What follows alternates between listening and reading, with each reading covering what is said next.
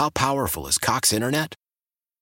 Powerful enough to let your band members in Vegas, Phoenix, and Rhode Island jam like you're all in the same garage. Get Cox Internet powered by fiber with America's fastest download speeds. It's internet built for tomorrow, today. Cox, always building better. Cox Internet is connected to the premises via coaxial connection. Speeds vary and are not guaranteed. Cox terms and other restrictions may apply. Analysis by Ookla Speed Test Intelligence Data. Fixed median download speeds. US Q3 2023.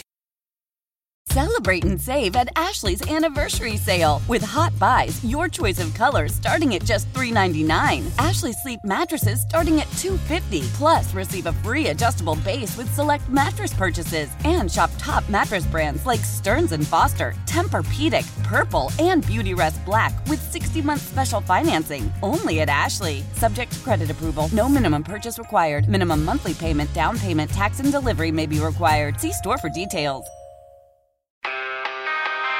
Activity down in the Sox pen. There's the southpaw, Scott Radinsky. AC Rad's numbers, no record, no earned run average. He's appearing in his fifth game. He has one save, working 2 2/3 innings, just one walk and 2 strikeouts. That's it. Here's Junior. Wow. He just blew him away right there. Go ahead, Rad. Just rear back and fire. One of the better players in all of baseball. Inside heater, as you can see upstairs. And Ken Griffey Jr. cannot catch up with it. So 1 batter, 1 strikeout for Rad. Boy, he's been terrific. I'd say when he's on the plate, forget it. Hit and Run with Matt Spiegel, Sunday mornings on The Score. Welcome back in on 670 The Score. It is indeed Hit and Run, The Score's venerable baseball show on Sunday mornings. It's hosted by me solo for the last couple of years. But lots of different guest hosts, guest co-hosts have come on. And if Scott Radinsky were ever in town, I'd want him to come in and talk for a while. If he could, we will accept the phone call happily, willingly right now. And looking forward to, I've been looking forward to talking to you for a long time, Scott Radinsky. So thanks so much for coming in on the Al Piemonte Ford hotline, Al Piemonte Ford in Melrose Park. Good morning to you. Happy Mother's Day to your wife and mother of your children and anybody else who deserves it around your world. How's it going, Scott? Hey, great. Thanks for having me. Good morning to all you guys. And, hey, that was awesome. I haven't heard Hawk and Limpy talk together in a long time. That was really cool. Yeah, it's right. Well, you know, your teams were so much damn fun. I hope they were fun from the inside. I have to assume that they were. But, like, some incredibly talented, highly drafted people, along with some gamers who all made those teams really, really fun. You have good memories of sharing a locker room with Ventura and Frank and Thigpen and McDowell and all those guys. Probably some of the best times of my life. Being that young and in the city of Chicago, which for me was my first experience. My locker was next to Pudge, so I was next to a Hall of Famer for a few years there, and I had Charlie Huff on one side, and like you said, the success they had in the organization with their picks, with Jack and Frank and Alex and Robin, in a 4 consecutive year run there where everybody got to the big leagues, and it was a pretty good nucleus of a team, and you threw in a few extras of us, the rest of us, and it was a good group of guys, man. It was a special team, and it was a lot of fun. I'm 19 blocks from the ballpark, Scott. I love living near the park. There are times where I'll hear the fireworks. If I'm not watching the game, I'll hear the fireworks. I know somebody homered, and I can flip over to the game in time to catch the home run in a little bit of delay, I've ridden a divvy bike there many times. You used to ride your bike to the ballpark when you were a player sometimes, right? From where? Where were you riding from? I was living, for the most part, I was living downtown, Lincoln Park area, somewhere in the city. And, I would ride down State Street. I'd end up coming down through Chinatown. I think the neighborhood's a little nicer now. Yes. From my recent visits there, it seems like it's cleaned up a little bit, but it was a little sketchy riding down there when I first started doing it.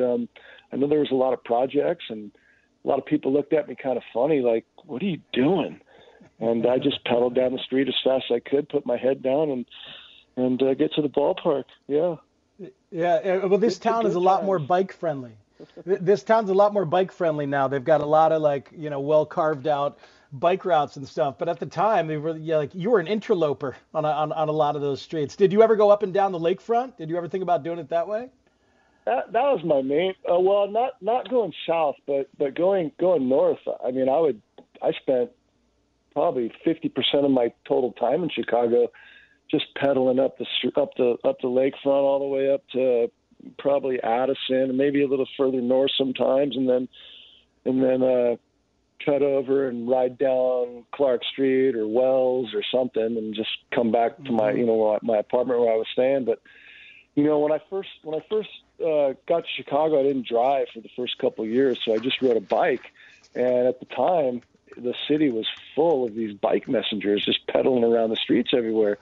So I'd start following these guys all around through little alleys, and I kind of learned, I learned my way of the land by these bike messengers in downtown, which was pretty cool. So I had every shortcut and, less trafficked streets. It was a pretty good experience. I had some friends who were bike messengers at the time, and they were insane. They were crazy because absolutely crazy. Right? Because you had to be my God.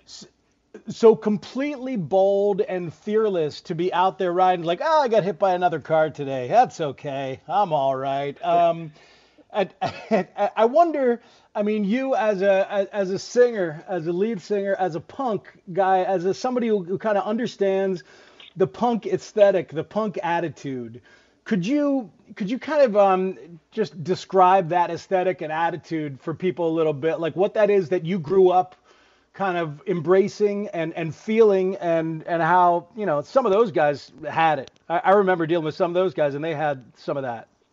Yeah, very, very similar. Just kind of, I guess, not afraid to live life and doing your thing as you want to do it without really conforming to. I never really worried about fitting in, in a certain dress code or a certain way into society. Not that I was a rebel or consciously went out of my way to be different. It's just I felt comfortable in who I was, in my own skin, and how I wanted to be. And if it didn't, if it didn't kind of fit with society at the time, then I was kind of looked at as an outcast. I think over time, over the years, I think the world kind of caught up to that fashion and that culture, and obviously the music, and it became popular. And it was kind of like something that drove me personally, just to kind of be myself, I guess. I don't want to say that anarchy type mindset, but it was just kind of just be yourself and be free and don't worry about what other people think. And that was kind of really what I lived, was not really concerned about what people viewed me. So how does that fit into a baseball universe as a player? Was it at odds with the priorities of being a baseball player at times?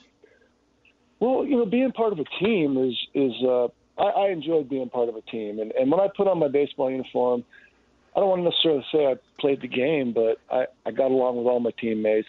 But I was able to be myself. And one thing I learned about baseball early on was if you do your job on the field and you do what you're supposed to do, and you have respect for the game, you can do whatever you want to do. No one's going to say anything to you about growing your hair out or growing a beard or doing whatever you want to do. And just get the job done and get along with people. And when the game's over, everybody kind of goes their own way anyway. And I was myself away from the field. So it was never an issue for me playing baseball.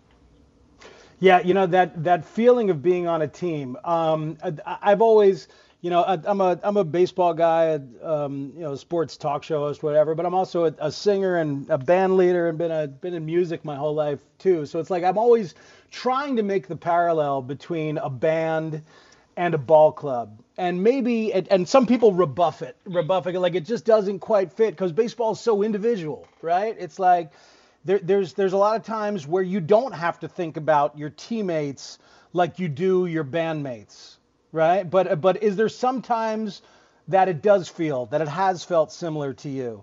I'm wondering, how that feels in terms of a band and a team, teammates and bandmates.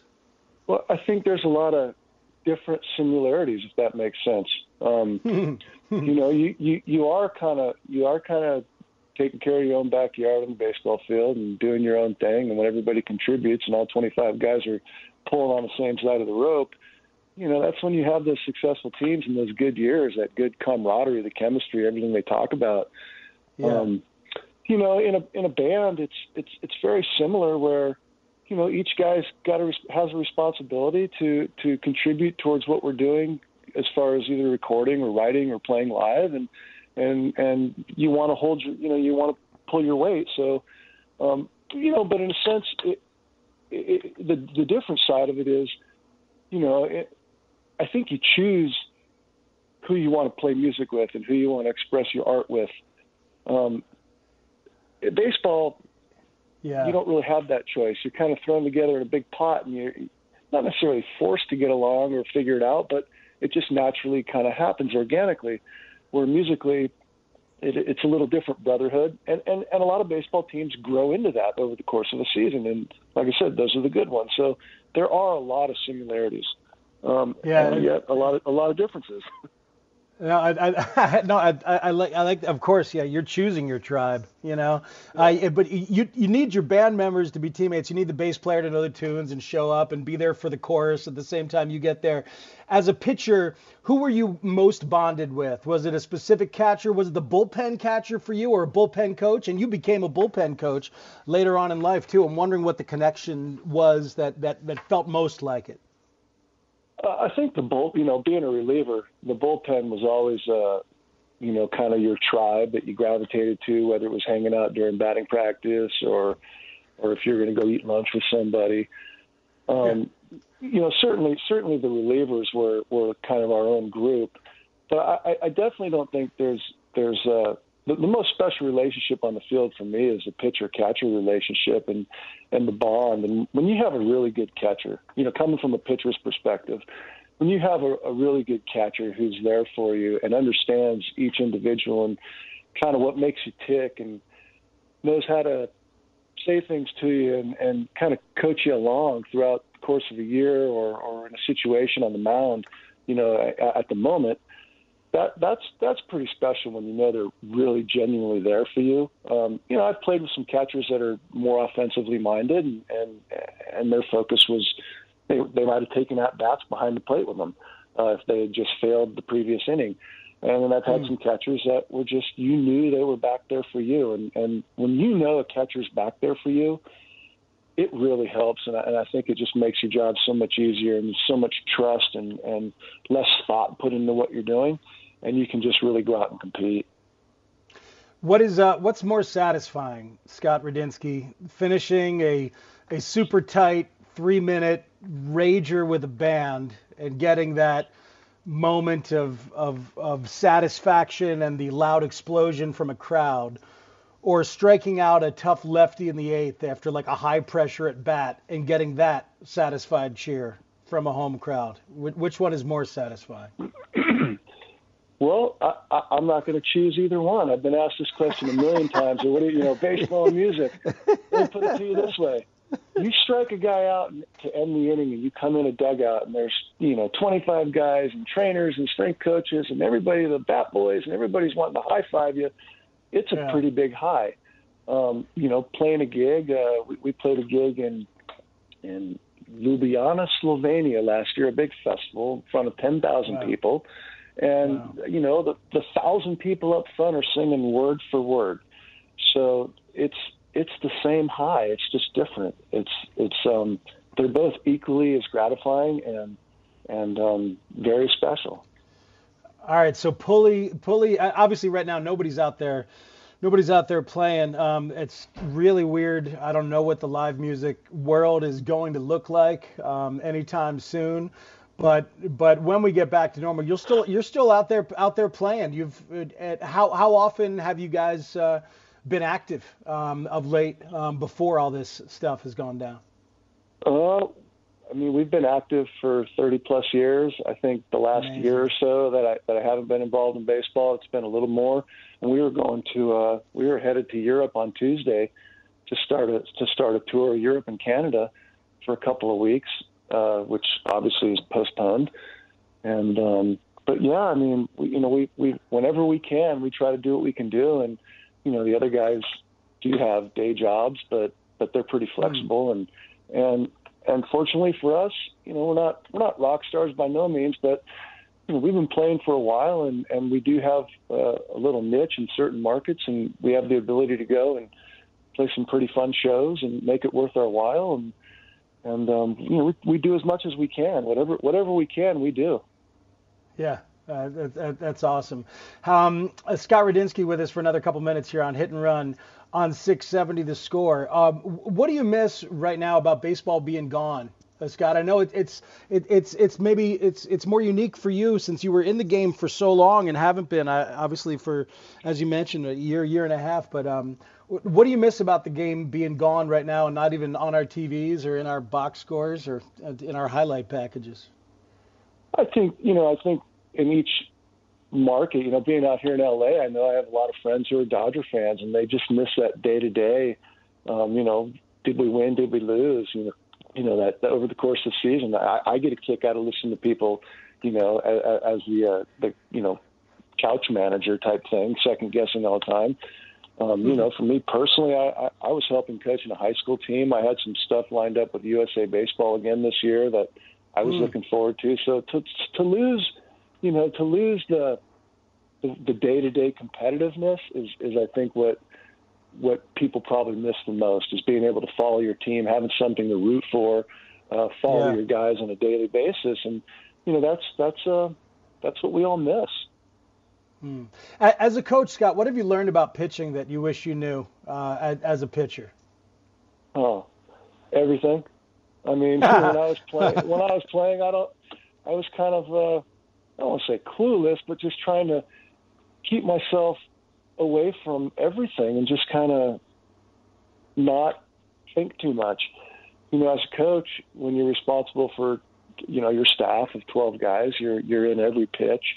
You've got 12 different personalities. I really enjoyed coaching, and I learned a lot on, as an observer, when not to panic, when to maybe push yourself a little more, and being able to, I do think the experience of having done it certainly has helped certain times in the course of the season, maybe June, July, when I had to put my arm around a guy and kind of pick him up, or maybe in April and, kind of push the guy along with my foot a little bit, to get him going.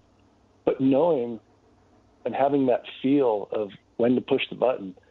And I was fortunate to have some pretty good people around me as a coach or as a player, that were former coaches, that were former players, that were kind of taught me and brought me along and allowed me to just go out and play and think freely. And I think as a coach, that's what my biggest goal was, is trying to replicate that for a player that was given to me.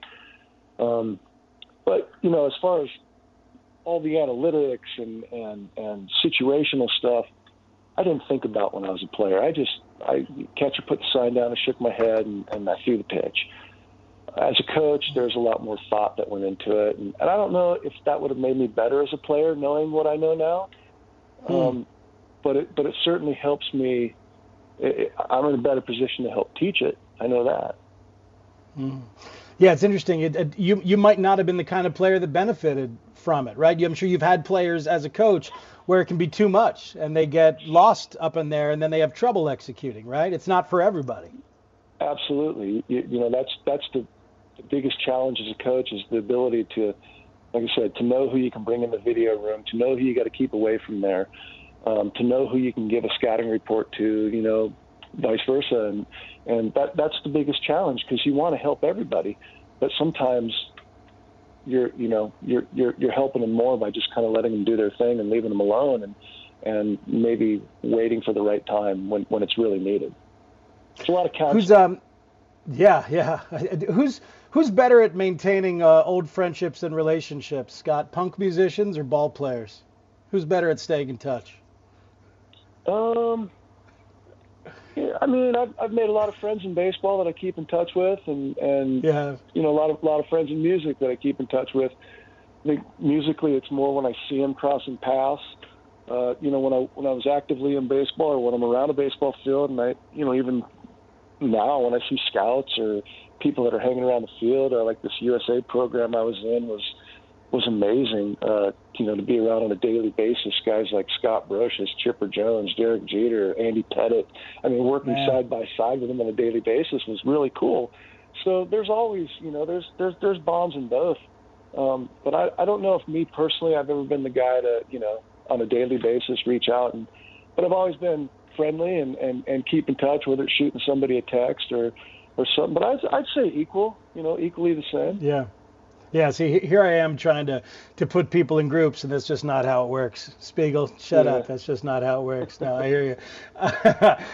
Scott, it's been a pleasure. I last thing, I can only imagine what Ozzie Guillen is like when there's even less of a filter that he carries around in his regular life as it is. All my interactions with Ozzie, and some on air, some off air, it's like it is so much fun to have a guy who just usually just really, really doesn't seem to care what anybody's going to think of what he has to say. You are married to his wife's sister, or he's married to your wife's sister. However, that is what is Ozzie like with even less of a filter than we know about? I think the side we see of him is just this character, this out of life type character, and always going and funny. He's a super family guy, very caring person. I've been very fortunate to be places and see him behind the scenes, as you might want to say, with family and just the way he is. He is what he is. He is what you see. He doesn't hold anything back, and he's genuinely a pretty damn humorous person. He's I don't want to say he's a comedian, but he's definitely a punk rocker. There's no doubt about it. He's full throttle, and he wears it all on his sleeve. And he's a good person. Like I said, he's a genuine person. But he's behind the scenes, there's a good man side to him too that maybe a lot of people don't see, the family side and how caring he is and how he is with his own children and now his grandchildren and his wife and the other family members and what he does for people. He's so generous, and he does so much for so many people that maybe aren't as privileged as him, and he's helped so many people that it's probably never gone publicized, but and publicly that he doesn't brag about stuff like that, but he's a good man. I'll say that. He's a good, funny man. That's beautiful. That's family right there. Talking about family. Scott, this has been fun. Thank you so much, man. I really appreciate it. Stay healthy and enjoy playing and enjoy coaching. And I hope that these careers of nonsense that we have here. I hope nonsense comes back to the world here. We need it to come back. I think a lot of people. Yeah. Me too, man. Hope everybody stays safe, and baseball can't come back soon enough. Yep. Thank you, Scott. Appreciate it very much. That's Scott Radinsky, the former White Sox pitcher, Dodgers pitcher, and well-established punk rock lead singer and Ozzie Guillen family member. That was fun. It's 670 The Score. It's Hit and Run. We'll talk to Chris Kamka before we get out of here. A really cool what if regarding the Cubs was brought up with some more details that perhaps you did not even realize were true. We'll talk about that next before Chris Kamka, the Sultan of Stat, to round us out right here on 670 The Score. Why? If you have T-Mobile 5G home internet, you might be hearing this Why? a lot. Why? Every time your internet slows down during the busiest hours. Why? Because your network gives priority to cell phone users. Why? Good question. Why not switch to Cox Internet with 2 times faster download speeds than T-Mobile 5G home internet during peak hours? Okay. Stop the whys and visit cox.com/5G home for details. T-Mobile prioritizes certain T-Mobile phone users over home internet users during times of congestion. Celebrate and save at Ashley's Anniversary Sale. With Hot Buys, your choice of colors starting at just $3.99. Ashley Sleep mattresses starting at $2.50. Plus, receive a free adjustable base with select mattress purchases. And shop top mattress brands like Stearns & Foster, Tempur-Pedic, Purple, and Beautyrest Black with 60-month special financing. Only at Ashley. Subject to credit approval. No minimum purchase required. Minimum monthly payment, down payment, tax, and delivery may be required. See store for details. So yeah, of course there's regret. I think that, we obviously have a lot more knowledge about transactions that, could have happened than we ever want everyone to know. And that was one that was really public. And there's ones that you beat yourself up over because you think, what could we have seen differently? And, could we have predicted this? And obviously we didn't. And he's his late career resurgence has been amazing. That is Jed Hoyer on The Score last September with Mack and Parkins talking about Justin Verlander. Because Justin Verlander, at that point, in July of 2017,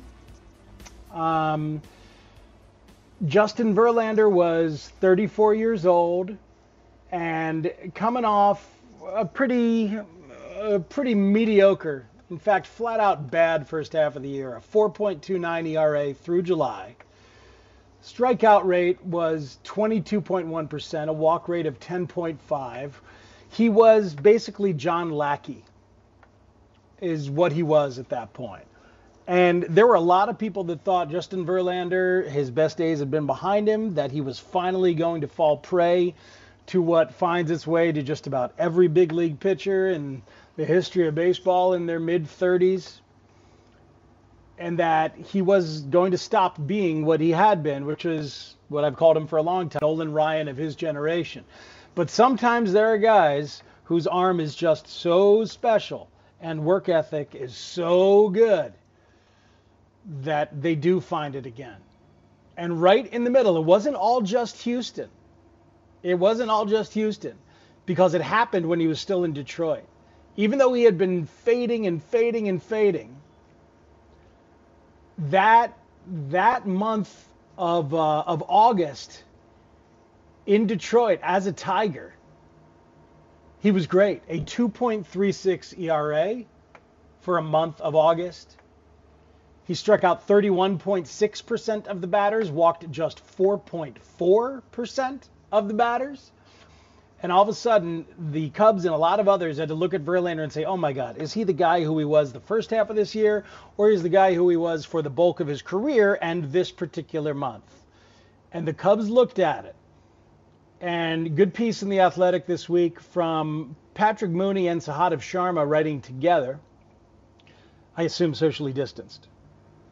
But writing together and talking about how the Cubs looked at his profile, looked at what his career had done so far up to that point and where he was, and they decided that that was not a good investment.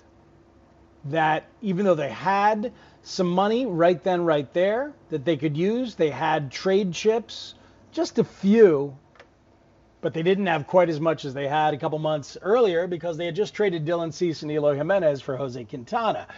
That they did not want to go after Verlander. So, and what's interesting from this piece is that you get some of the details, how it never got quite as close as some of us have thought it got. It got, I mean, the Cubs just decided they did not want to invest. And that's really why kind of Hoyer's cut there does dovetail with this. Because maybe you've heard the stories about how it came down to the deadline at August 31st and that Verlander and Kate Upton were waiting for the Cubs and hoping that the Cubs were going to be the ones that made the final push.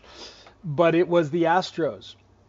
It was Jim Crane and Jeff Lunau as opposed to Tom Ricketts and Theo Epstein and Jed Hoyer that made that big final push to get Verlander and bring him over. So, but the Cubs never really got quite as close as some of us have looked back on and thought. It's a huge miss, though, in terms of the evaluation. So add that to the missed evaluation. And then one thing piles on another and piles on another. because Verlander doesn't get here, then they have to spend for Yu Darvish. And then Yu Darvish's first year is such a disaster, and they have to spend for Cole Hamels. And then because Darvish's year was such a disaster, they have to pick up Hamels' option for $20 million. And all of those big things led to the financial troubles that strap them right now and strap them in terms of getting a big money free agent over the past 2 off seasons. So yeah, but Verlander was making a lot and still is making a lot. You just didn't know he was going to be this good. Didn't know he was going to be just this damn good. Houston has a terrific pitching infrastructure. They know what they're doing. We have not yet figured out if there is something that the Astros are doing as blatantly untoward and egregious as sign stealing to benefit the pitchers. We do not know. There have been rumors of a well-executed sticky substance, but a lot of people around the league use a well-executed sticky substance. And there have been Astros pitchers who've been very, very good there and have gone on to other places and also been very, very good in other places. Charlie Morton was, a top 3 Cy Young Award candidate for the Tampa Bay Rays this past year after having left Houston. So, look, Verlander, I think...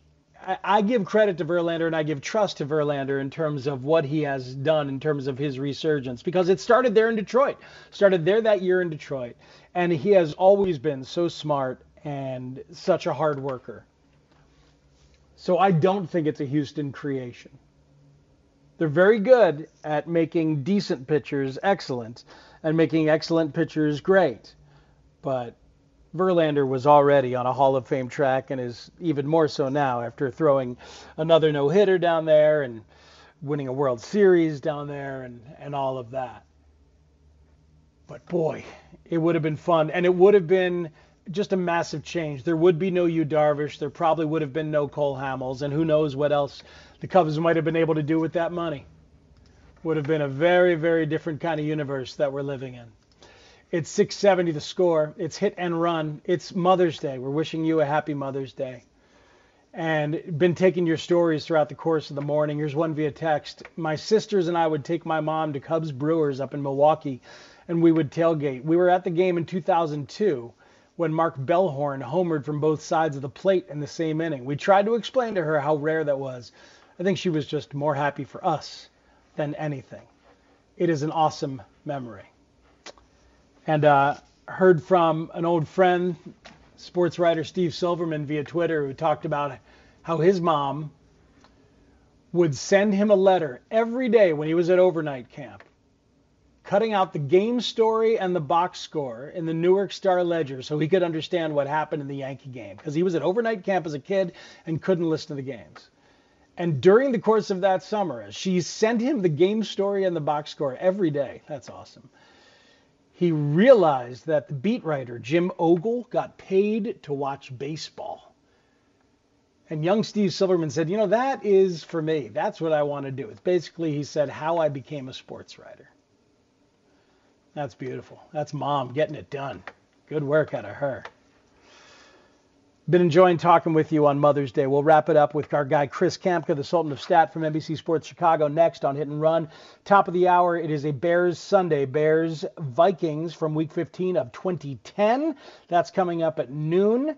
And tonight at 7, it is Cubs and Nats from May 8th, 2016, the 13-inning affair on Mother's Day from 2016. I think you know how that one ends. It's 6:70 The Score. It's Hit and Run. We'll come back and talk to Chris Kamka next on The Score. That's where our game, and I say our because I love it so much.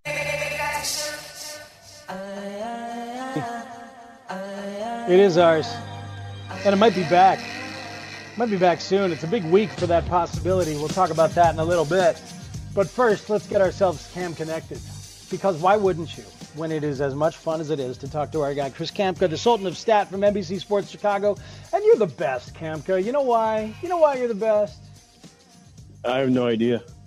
Okay. Yeah, you're the best because your joy for the game and your joy for the curiosity for the game is infectious, but also you're the best because usually you're like listening to the show and thinking about ways to tie in that curiosity and that joy into the show.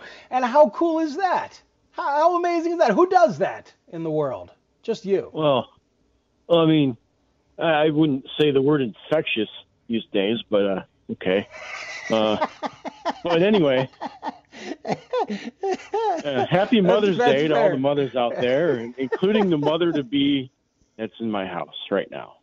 Oh, that's beautiful. I didn't realize that. That's amazing. So let's keep infection and the very idea of it far away from you and yours. I agree. Yes. All right. So, well, I wanted to say, do a brief moment to talk about one of my mom's all-time favorite players. And I think one of the happiest moments of my baseball fandom in the last few years when I got to call my mom, it was a Sunday in December evening. I was driving home from the United Center, had previously worked the Blackhawks game that night. And that was the news where Harold Baines got elected to the Hall of Fame. And calling her to tell her that her favorite player has been elected to the Hall of Fame was one of the biggest thrills of my life. So that's awesome. That's awesome. And nobody else was on the call to talk about whether Baines actually deserved it or not and discuss his candidacy. You didn't have to deal with that at all. It was just you and your mom on the call. No, and my joy in that moment is the reason why when anyone starts to make those counter arguments, I get mad. Yeah. Makes me mad because, listen, he's in. So it doesn't matter. But one of his biggest moments was 36 years ago yesterday when he hit a walk-off homer in the 25th inning. And on the 753rd pitch of the game, the epic 25-inning two-day affair between the White Sox and Brewers. One of the most amazing games in baseball history. It was suspended after the 17th inning. Oddly enough, Baines made the last out of the 17th inning, so he made the last out of the first day of the game and made the game-winning hit on the last pitch of the game in its completion the next day. Wow. There are an infinite number of fun things about that. 44 players played in that game. 7 Hall of Famers, 24 players for the White Sox, everyone on the roster except Lamar Hoyt. Tom Paciorek went 5 for 9 and didn't collect his first hit until the 6th inning. And there are so many fun facts there. Oh man, that was your mom's guy. That was your mom's guy, and now he's in the Hall. Yeah, and if it wasn't for her buying me all those baseball cards, I wouldn't be here right now on the phone because that's what got me hooked. There it is. Credit the moms when they deserve it. Absolutely. I love what you tweeted earlier about Gordon Beckham. I'd forgotten that, but I remember it now because you tweeted it. But in 2015, how Gordon Beckham had a walk-off single on Mother's Day and a walk-off homer on Father's Day. That's a pretty strong little spring for that guy. I get to use it twice each year because I'll retweet it again on Father's Day. So any tweets that I can get two uses of each year is good with me. Outstanding. And then we were talking plenty about the draft today. We had Jim Callis on earlier, and it's crazy. This year's draft going to be just 5 rounds, and history is littered, obviously, with excellent players and role players and Hall of Famers who came after the 5th round. Yeah, consider this stretch from 1983 to 1991. So in 1983, you had Cy Young Award winner John Denny, 29th rounder in 1970. Then the next year, you had MVP Ryan Sandberg, 20th round in 1978. Following year, MVP Don Mattingly, 19th round, 1979. And Cy Young Award winner Brett Saberhagen, 19th round, 1982. Wow. The following year had no MVP or Cy Young Award winners taken that late, but home run champ Jesse Barfield, 9th round, 1977. We move on to 1987, MVP Andre Dawson, 11th round, 1975. 1988, MVP Jose Canseco, 15th round, 1982. 1989, Cy Young Award winner Brett Saberhagen again, 19th round, 1982. 1990, Doug Drabek, Cy Young Award winner, 11th round, 1983. And 1991, MVP Terry Pendleton, 7th round, 1982. Wow. So, that's an amazing run. That's an amazing run. And I'll give you another list here. So here's the most career home runs by players selected sixth round or later. You start out with two guys with 600 or more. Albert Pujols, 1999, 13th round. Jim Thome, 612 homers, 1989, 13th round. You go Fred McGriff, 1981, 9th round, 493. Jose Canseco, 462. I mentioned him earlier. Andre Dawson, mentioned him earlier. And then sixth is Mike Piazza, 1988, 62nd round. Yeah. Piazza, famously the favored draft pick for his godfather, Tommy Lasorda, who as a family friend, and then Piazza develops into what he did. Perhaps a little help along the way, but that's another debate for another show. Yeah, it's amazing. It is a crime that it's happening for this year, and I hate how opportunistic it is. And we'll see if the owners carry it over. I'm thinking 20 rounds for next year, and then if we move forward with a 20-round draft, that's survivable. But that's a really good job to show the power and majesty that is often available in the later rounds of the MLB draft. Yeah, I mean these are fun players. It's an extreme year, so 1 year of 5, it's not good. Next year at least 20. But still, you miss out guys like Mark Burley, 38th round, John Smoltz, 22nd round, Keith Hernandez, 42nd round. Yeah, even if you take a look at last year, let's see here. Howie Kendrick, 10th round. He wouldn't be drafted this year. All of his postseason heroics. Mike Fiers has been a big name this offseason, 22nd round. Speaking of Mother's Day perfect games, Dallas Braden, 24th round. So, you can any situation, you can come up with a quick name of a guy who was drafted that late. So, let's hope that changes. We get back to, more rounds better. I think so. And in recent years, we've seen lots of people. I know Marcus Semien was a 7th round pick and took a long time to develop, and now is an incredible hitter and shortstop. Now survivable on defense and still great on offense for the Oakland A's. So there's a lot out there. Yeah, and the year before, Jacob deGrom, 9th round. So, how many Cy Young Award winners is he going to win? Yeah, he's already got 2 in a row.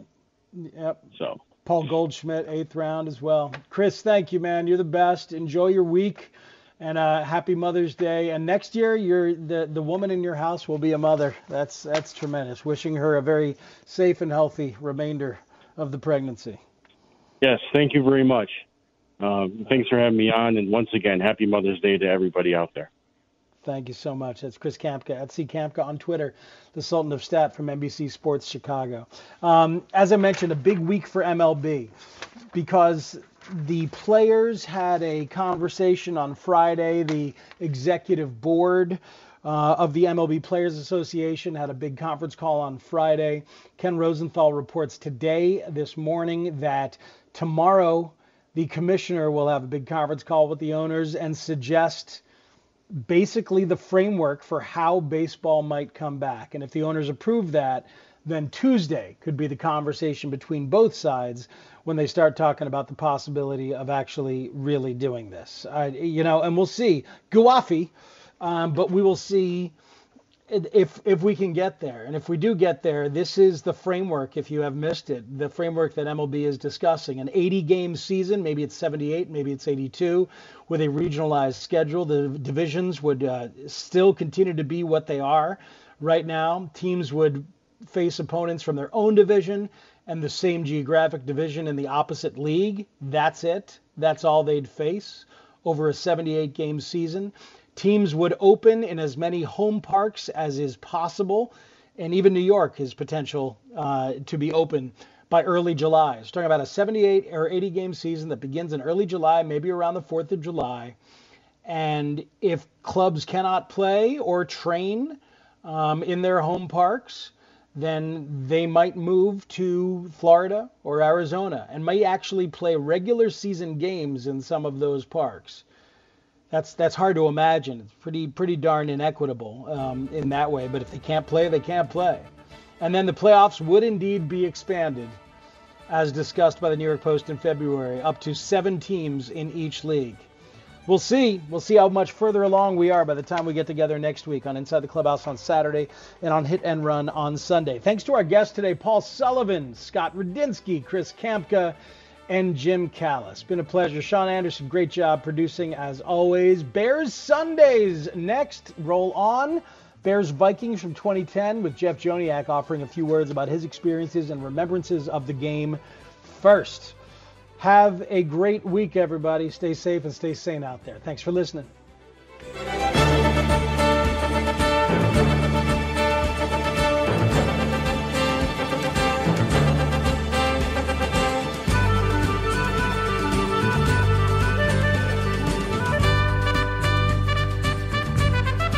Hi, Mom. Hi, LOA. Hi, Mom. This is for you. Let's go. Let's go. Let's get out of here. How powerful is Cox Internet? Powerful enough to let your band members in Vegas, Phoenix, and Rhode Island jam like you're all in the same garage. Get Cox Internet powered by fiber with America's fastest download speeds. It's internet built for tomorrow, today. Cox, always building better. Cox Internet is connected to the premises via coaxial connection. Speeds vary and are not guaranteed. Cox terms and other restrictions may apply. Analysis by Ookla of Speed Test Intelligence Data. Fixed median download speeds. US Q3 2023.